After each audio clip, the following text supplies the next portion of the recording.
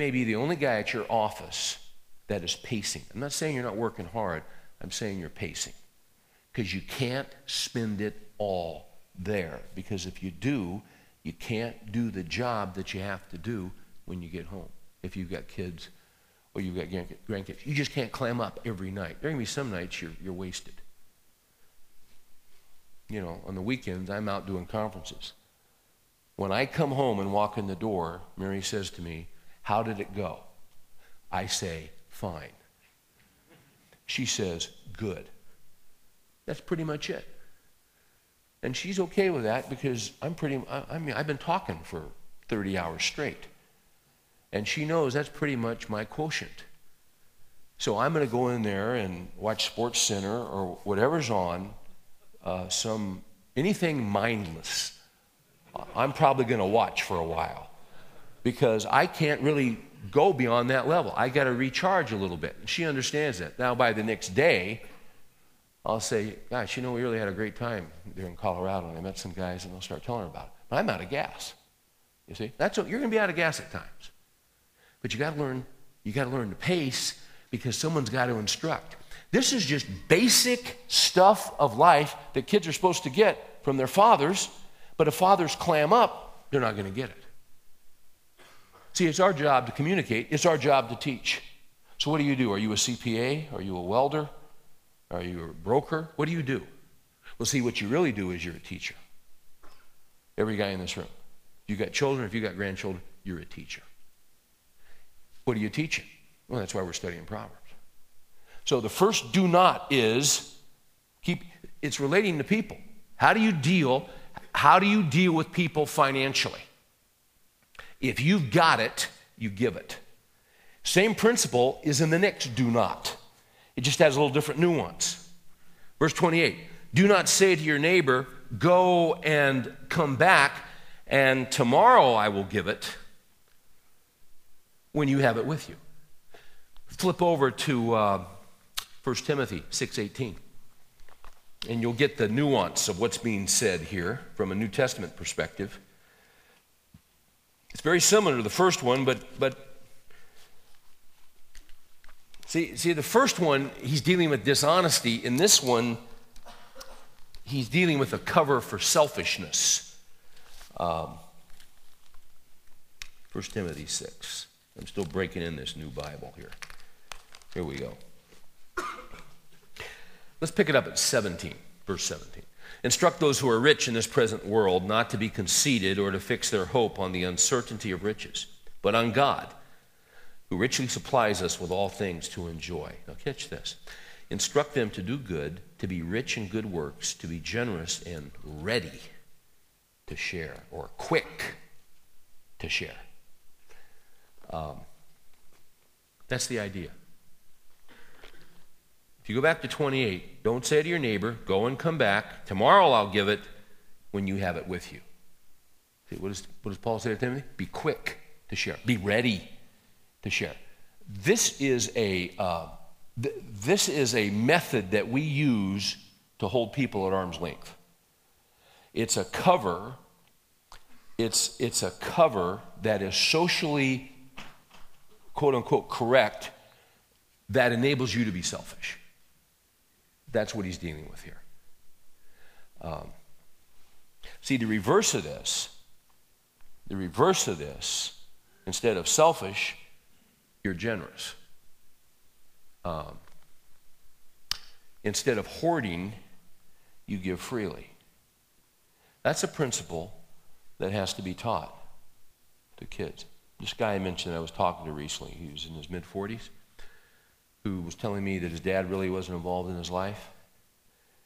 He said, I heard you say in one of those Proverbs study that you should teach your sons. One of the things you teach your sons is the basic principle. You give 10%, you save 10%. If you do nothing else, if you just do that and you live off the rest. He said, I never heard that in my life. He said, that's incredible. And he said, basically, I'm in my mid-40s and I'm broke and I'm starting over. But I'm doing that. I'm saving 10%, I'm giving 10%. And because I'm so far behind, I'm going to try and save 20%. I said, man, that's great. Way to go. Now make sure you don't forget to give, though. You got to give. Don't get so focused on the saving. See? Because the greatest financial principle in history, and Charles Schwab did not come up with this. Jesus came up with this. Is give, and it shall be given unto you. If you don't impart anything else to your son, if you don't impart anything else to your grandson, teach them that principle.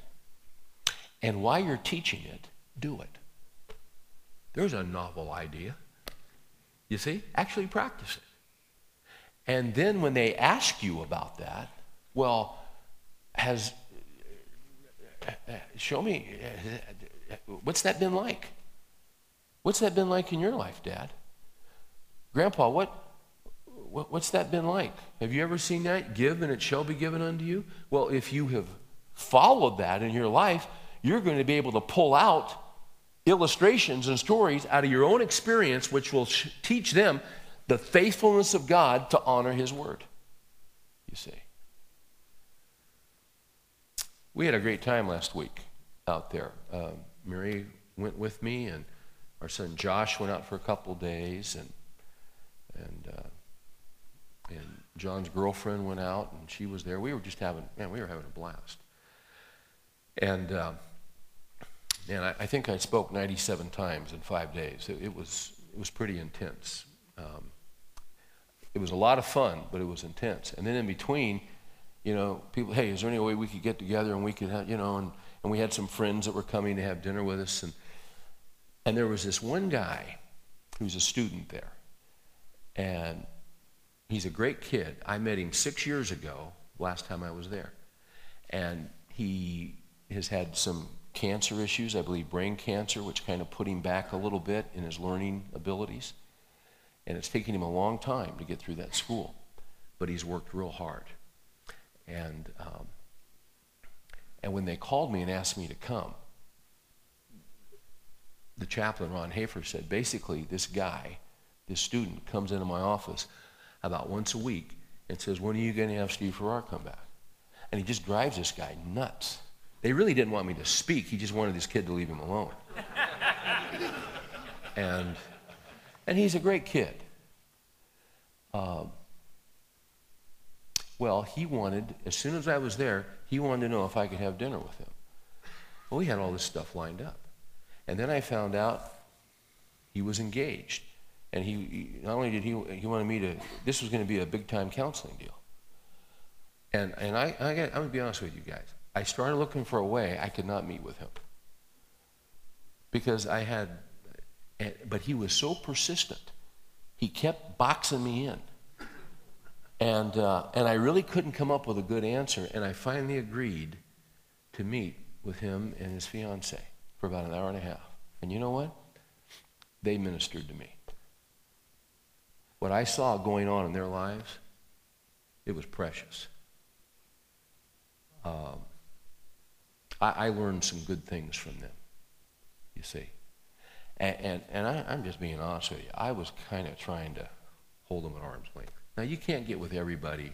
You just can't do it. It's impossible. You know that. But I'm really glad I got with them. And I said all the right things, and I said all the nice things. And I've had guys in here say, can we get together? And I haven't been able to get together with you. There's a fine line there, because we have to live our lives under the Lord. But what he's teaching his son here, guys, is the idea of do not get selfish, be generous. That's the idea. Don't let selfishness take over your life. There's a third do not. Okay? We're back in Proverbs. Verse 29.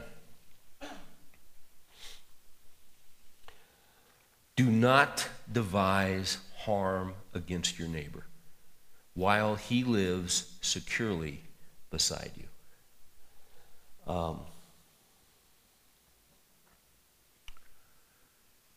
What this is basically saying is don't start a fight.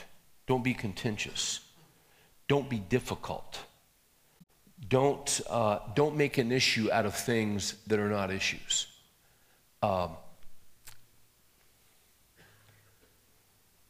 You know what as I've been looking at this, you know what I've been thinking about? Is this whole political campaign. You start reading Proverbs through the grid and applying political campaigns and things that are said through this, gets real interesting, doesn't it? I've been told that if you walk into Dan Rather's office in New York City at CBS, he has this amazing office that overlooks the newsroom. And as you enter the newsroom, there is a beautiful oak podium with a large King James Bible that is open. That's the first thing you see when you walk in to the entrance. I think Dan Rather needs to read that Bible. I do. I think he needs to read this verse. That's just my personal opinion. I need to read that verse. You need to read that verse. He needs to read the verse. Because we're seeing things going on here, and you're saying you're showing your cards politically. You already know my cards. But you guys hear what I'm saying? I mean, there's stuff that is being said and stuff that is... Look at the next do not. Look at the next one. In verse 30. Do not contend with a man without cause if he has done you no harm. See, when you want to win, and you'll win at any cost, you'll do anything, you'll say anything, you'll conjure up anything. Well, that runs against the Scriptures. Verse 31, do not envy a man of violence. I saw in the news today that someone tried to run down Catherine Harris last night. Is it Catherine Harris or Kathleen Harris? Catherine? She was the gal, the Secretary of State in Florida, when they had all the hanging chads. Yeah, and she had the gall to actually follow the law. Did you know that she went to L'Abri Institute and studied under Francis Schaeffer? Did you know that? Yeah. She's a committed biblical Christian. And she's tried to uphold the law, and gosh, they just ripped her to shreds. And some guy tried to run over her last night. He said, and they arrested him, he said, I was just trying to intimidate her. Well, yeah, you drive your Chevy Impala at me, you're going to intimidate me, pal. But you see, that's a man of violence. When I was walking out of the house tonight, Mary said, can I show you a verse? Because she was watching the news. She said, can I show you a great verse? I said, yeah. She said, I read it this morning. It's Psalm 5. Can I show you a great verse? Flip over to Psalm 5. Because it ties in perfectly with this.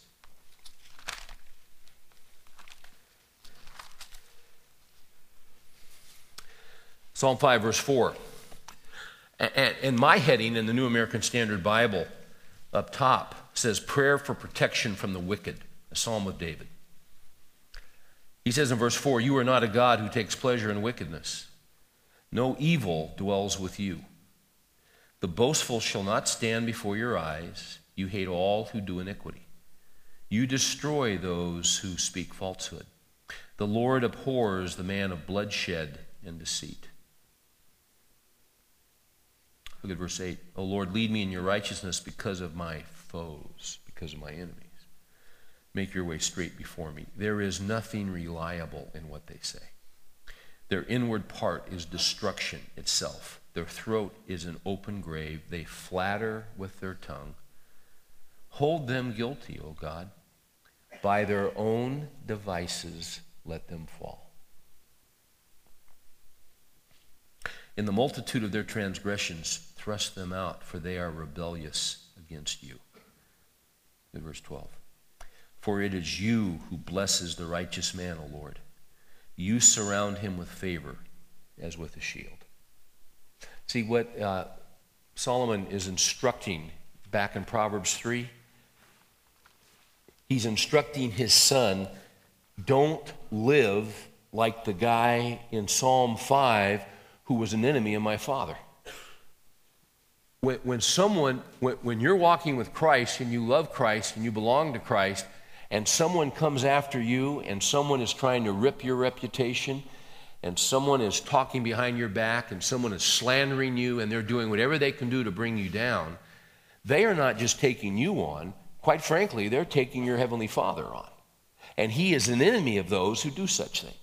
So He's instructing His son, don't act like that. Do not, because that is not how we live.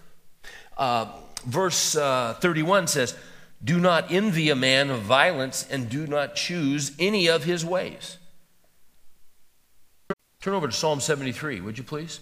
The question is, why would he say, don't envy a man of violence? Now, we looked at Psalm 73 a couple weeks ago, but I want to go back to it. Psalm 73 is a key psalm in the book of Psalms. Because here's a guy that's walking with the Lord, and he describes in verse 2 his situation. He says, as for me, my feet came close to stumbling, my steps had almost slipped, for I was envious of the arrogant, and I saw the prosperity of the wicked. Why would Solomon instruct his son, do not envy the man of violence? Because oftentimes it is the man of violence who apparently has everything that he needs in life. The man who is set against God, it seems as though his life is good, his life is prosperous, everything this guy touches turns to gold. That's why you'd envy him, because everything is going his way. He's like King Midas. Everything he touches turns to gold. See, this was his problem. I was envious of the arrogant. I saw the prosperity of the wicked.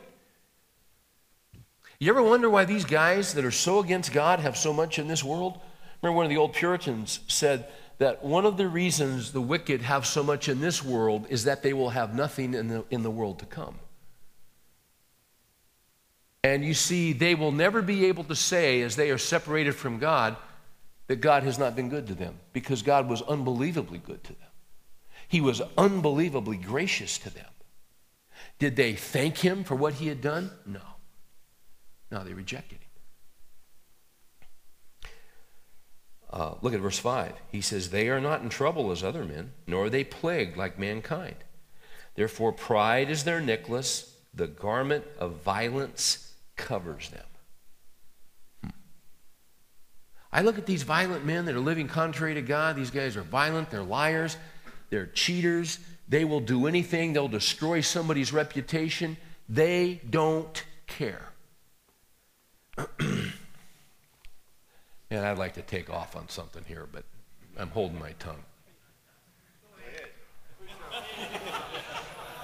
I've enjoyed teaching here. It's been a good run. Might as well go out in a blaze of glory, huh? Does it ever astonish you the length that some people will go to when they attain political power to destroy other people? I mean, they run over them, they destroy them, and you already know who I'm talking about. You've seen it, and it's more than one. I mean, the longer you live, the more you see them. They are people of violence. They are they will assassinate people's character, if not their physical lives. You see? Yet they're so prosperous. And you see that and you go, why is everything going their way? Why? You see, this guy was having a hard time. Look at verse 12 of 73. Behold, these are the wicked, always at ease. They have increased in wealth. Surely in vain I've kept my heart pure and washed my hands in innocence. I've been stricken all day long and chastened every morning. Verse 16, when I pondered to understand this, it was troublesome in my sight until I came to the sanctuary of God. Then I perceived their end. This is a great lesson to teach to your sons, because they're going to see it. They're going to see people that are living in rebellion to the Lord, and you might as well prepare them. You know, good coaches prepare their teams for situations before the situation ever occurs. Is that not a good coach? Good coaches think of all the possibilities, and then they prepare their players. They prepare you. If you're a defensive end or an outside linebacker, if you have a good coach, he will prepare you in advance how to handle a reverse, won't he? You see, the play is going to the other side. Well, one of the things they teach you on defense, they teach you to pursue.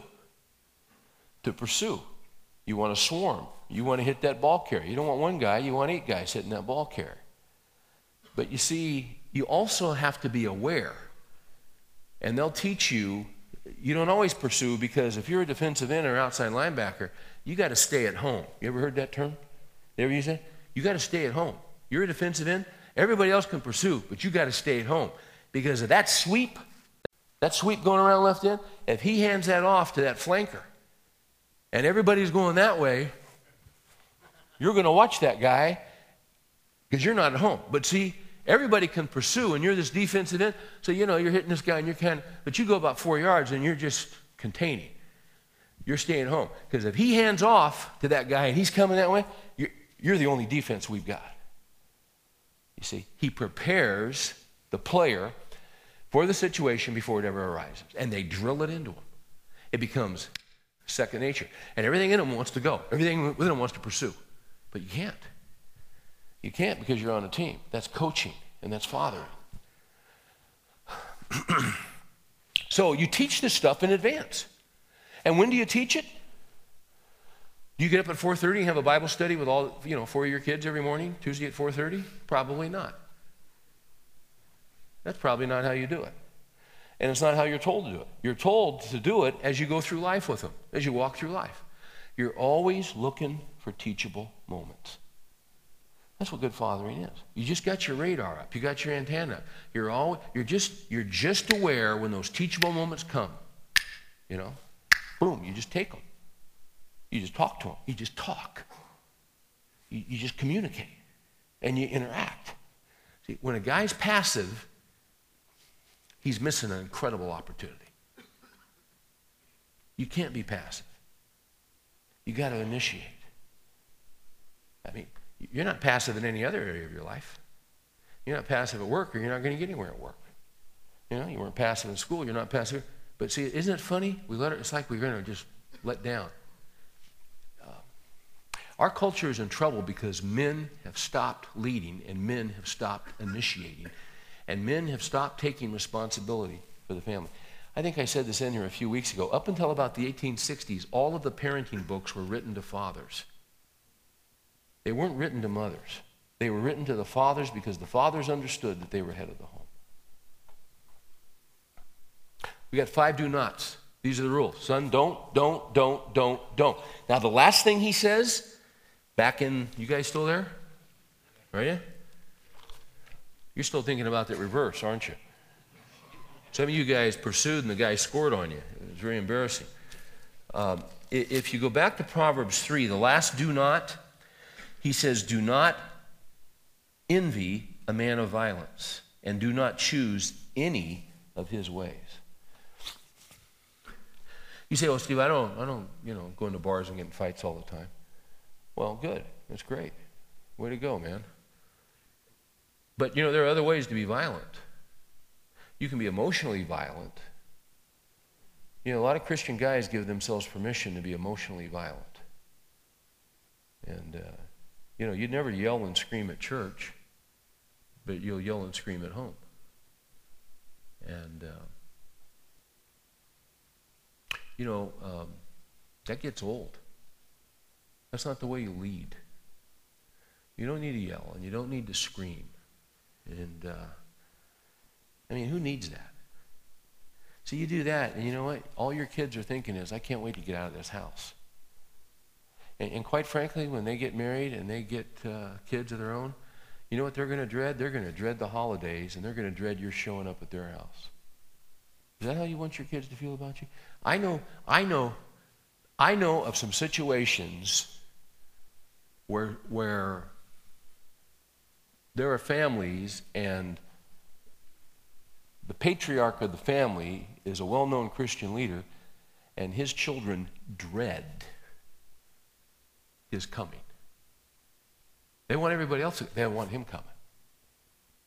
Is that not sad? And the people that know this guy in ministry, they'd be shocked. They'd be stunned. But he's such a great guy. See, he's such a great guy with them. He's a pain in the butt at home. Isn't that sad? Is that not tragic? That's not how you want to live. See, this guy would never hit his wife, but he'll just rip her to shreds emotionally.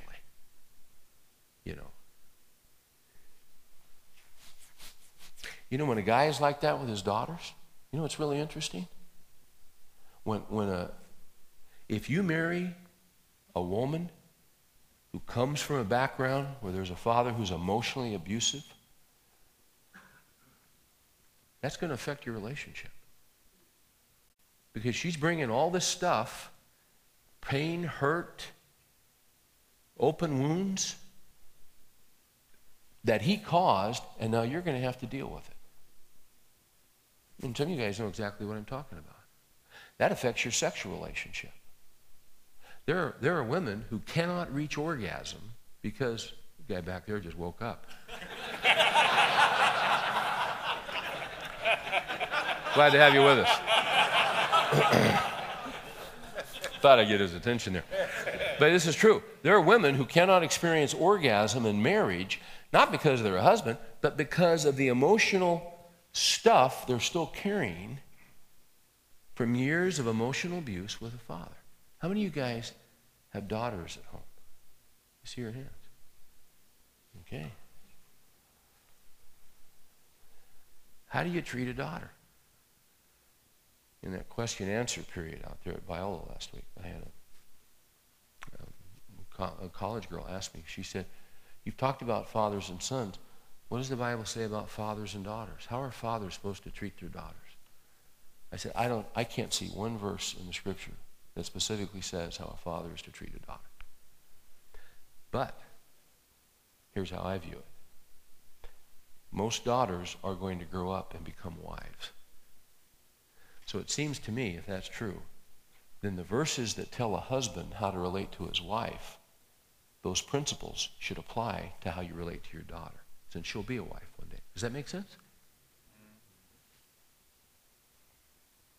I always worried about Rachel. She's my oldest. We got Rachel, John, and Josh. I was worried about how good of a father I was to her. And I had a conversation with her about that. I'd say, Rachel, you know what? I'm worried that I'm not doing a good job for you. Because, I know the boy. I know what it is to be a boy. I jumped out of 40-foot oak trees, I've done that stuff. I know what boys go through. I know what it is to be a boy. But you know what? I don't know what it is to be a girl. And so sometimes I'm worried that I'm missing something. So let me ask you something. How am I doing? She said, oh, Daddy, you're doing fine. I said, no, I know. But where am I screwing up? She says, Dad, I hate it when you yell. What are you talking about? Boy, she nailed me. She said, Dad, I just hate that when you yell. I said, okay. Well, let me work on that. And I started working on it. Because it really bothered. See, that's where I learned that. See, I didn't have any sisters. I just had brothers. We just knocked the tar out of each other. We had a great time. But we grew up with the emotional sensitivity of a John Deere tractor. Girls are different than boys, right? So they're different. See, I can clue into my boys, but what about this little girl? See, now there's the challenge for me of fathering. So what do I need? I need wisdom. So see, I don't want to be violent in my home. I'm not going to knock anybody around. You see? And if some of you guys do that, you know what you need to do? You need to come to somebody here that you can trust and say, you know what? I got a problem with that, and I need some help. The reason you do it is that your dad did it. I've never seen a case where that hasn't been the case. If you saw that model, that's why you do it. You need to break that chain. But you need to go to someone, come to one of the pastors and say, listen, I got this problem and I need some help. And you'll get some help. And God bless you for having the courage to want to deal with that. That takes a man to do that. That takes a lot of courage. And sure, you're ashamed and sure, you're embarrassed. But you know what? You can't live the Christian life by yourself. You need some brothers. James says, pray for one another. Confess your sin one to another and pray for one another that you may be healed. Now, don't envy a man of violence. And then he gives 4 reasons why you don't do this. So here's what I want you to know. You can be a man of violence and not slap women around, okay? You can be a man of violence and not be a biker, out there getting arrested every weekend. Note the 4 things he says to his son right after he says, don't be a man of violence. You guys still there? Okay. Don't envy a man of violence. Don't choose any of his ways. 4, you see how it's connected?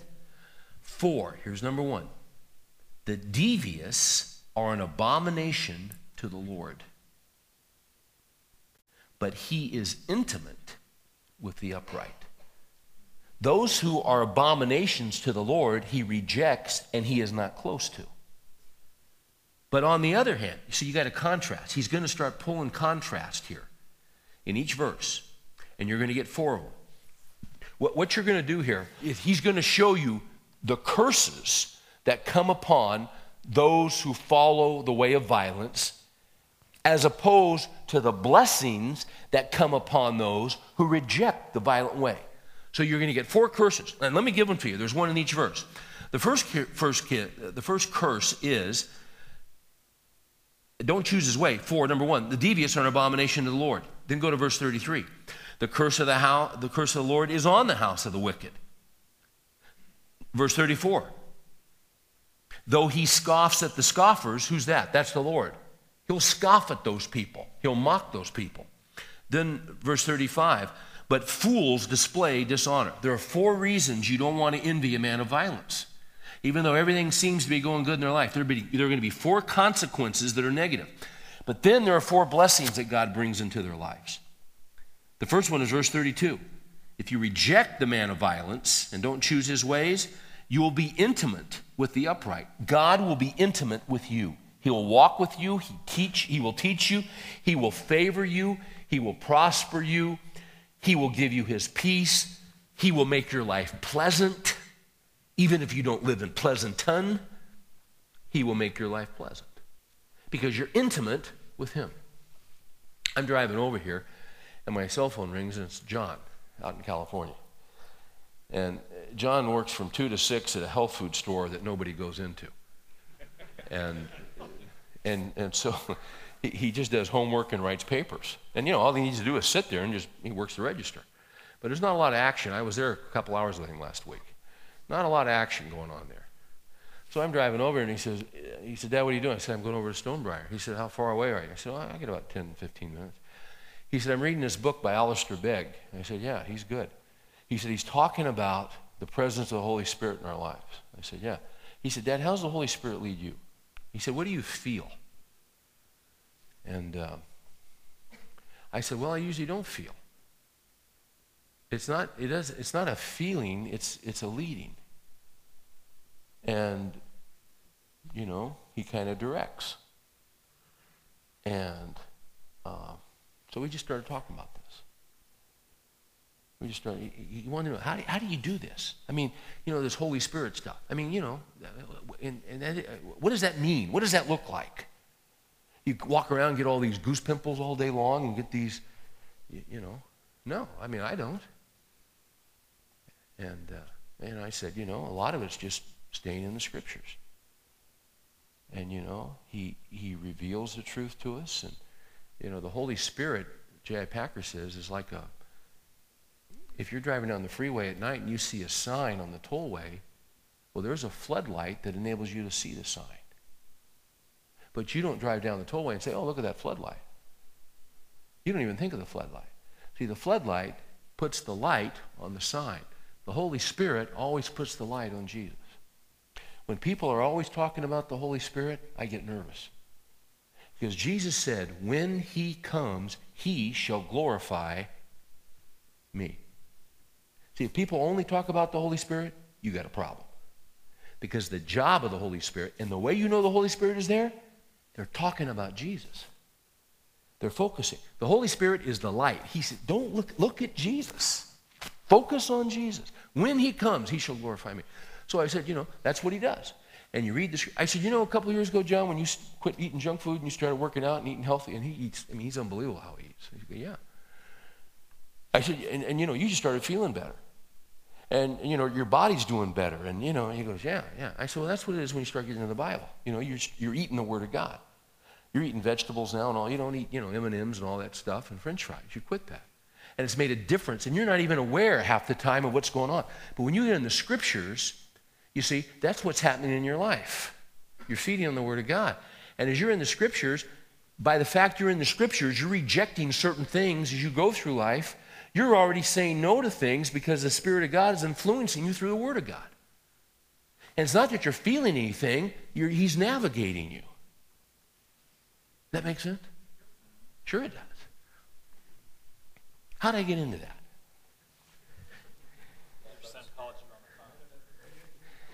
It's in here somewhere. There's a connection somewhere, but I don't remember what it is. Oh, he's intimate with the upright. That's how you get intimate. He was saying, how do you walk by the Spirit? How do you get intimate with Him? Well, that's how you do it. You're not devious. Are you devious? See, the guy who is devious withholds good from those to whom it is due. That's being devious. That's being selfish. That's being dishonest. If you owe the guy money, write the sucker a check. Don't hold on to it for 10 days. That's wrong. I got to finish up here. Look at verse 33. The curse of the Lord is on the house of the wicked. I tell you, I do not want that in my life. I do not want the curse of God on my house. I want the next verse. But He blesses the dwelling of the righteous. Man, that's what I want. That's what you want. There's nothing better. There's nothing better when you're doing well with your wife. Is there? There's nothing better than when you're doing well with your kids.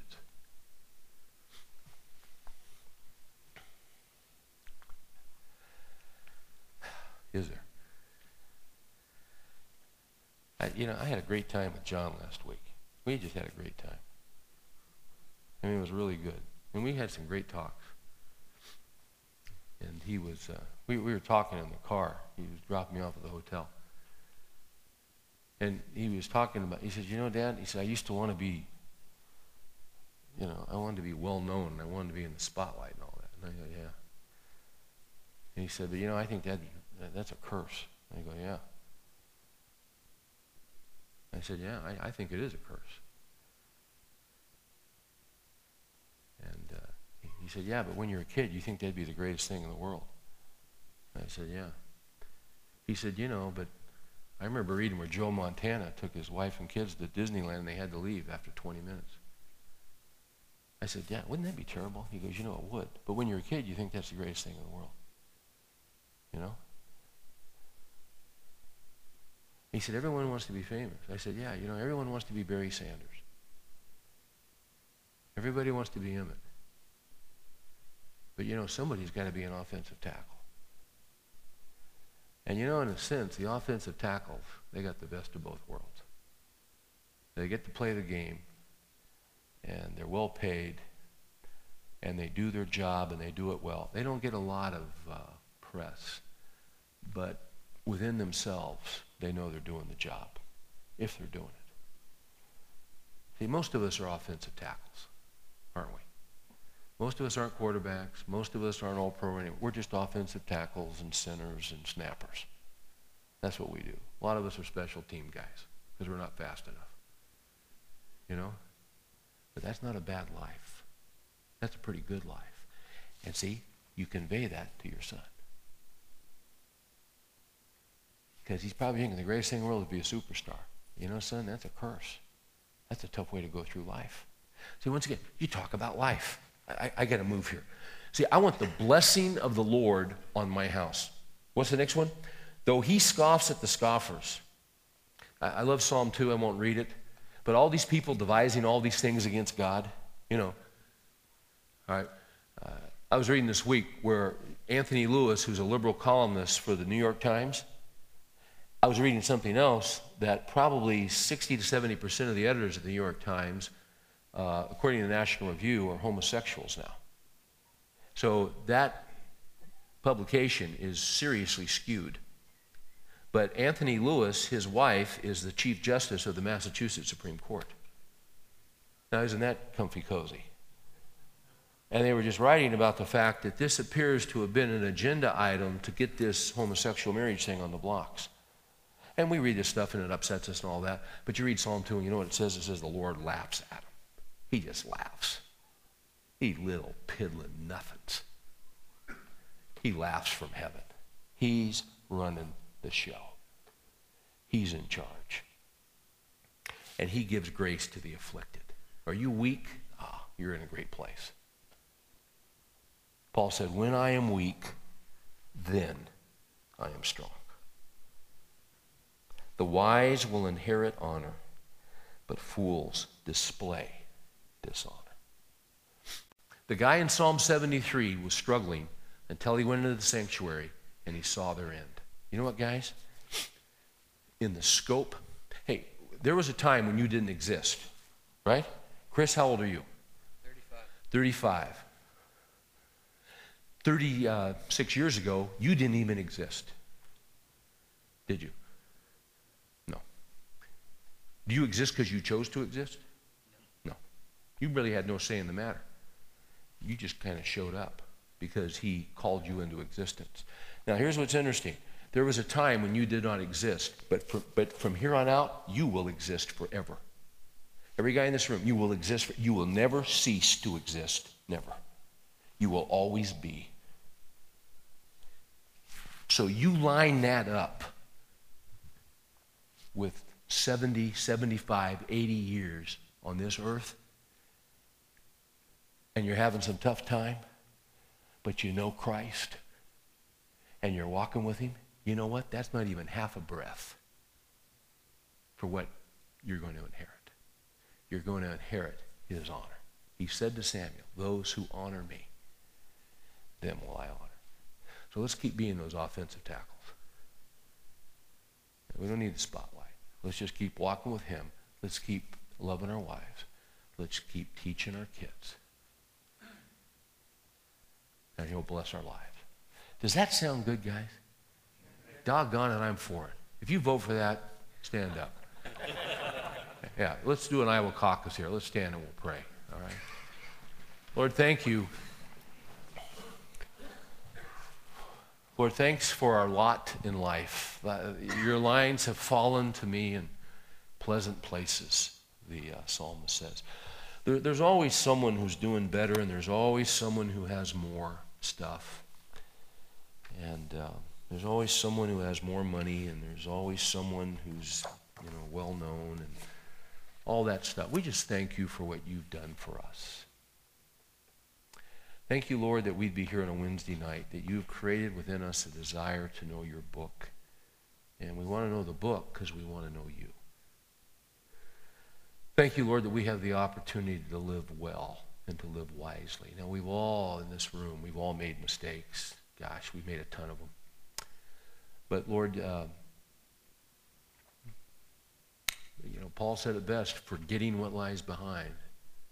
I press on. I press forward. I keep moving. I don't get weighed down with my past because you've set me free from my past. You've got good things in store for every guy in this room that will walk with you. Lord, spread us out this week across this metroplex like salt. Put us where you want us to be. Help us to be straight shooters. Help us to be honest. Help us, Lord, even at times to be willing to be taken advantage of. If we're going to err, may we err on that side. Give us a sensitivity to you as we read your word. Give us perspective later this week when we start getting down and we start getting upset. Give us perspective. Smooth us out. Help us to remember Proverbs 3. We want to walk with you, and we want your favor upon our homes more than anything else. So we pray these things in Jesus' name. Amen.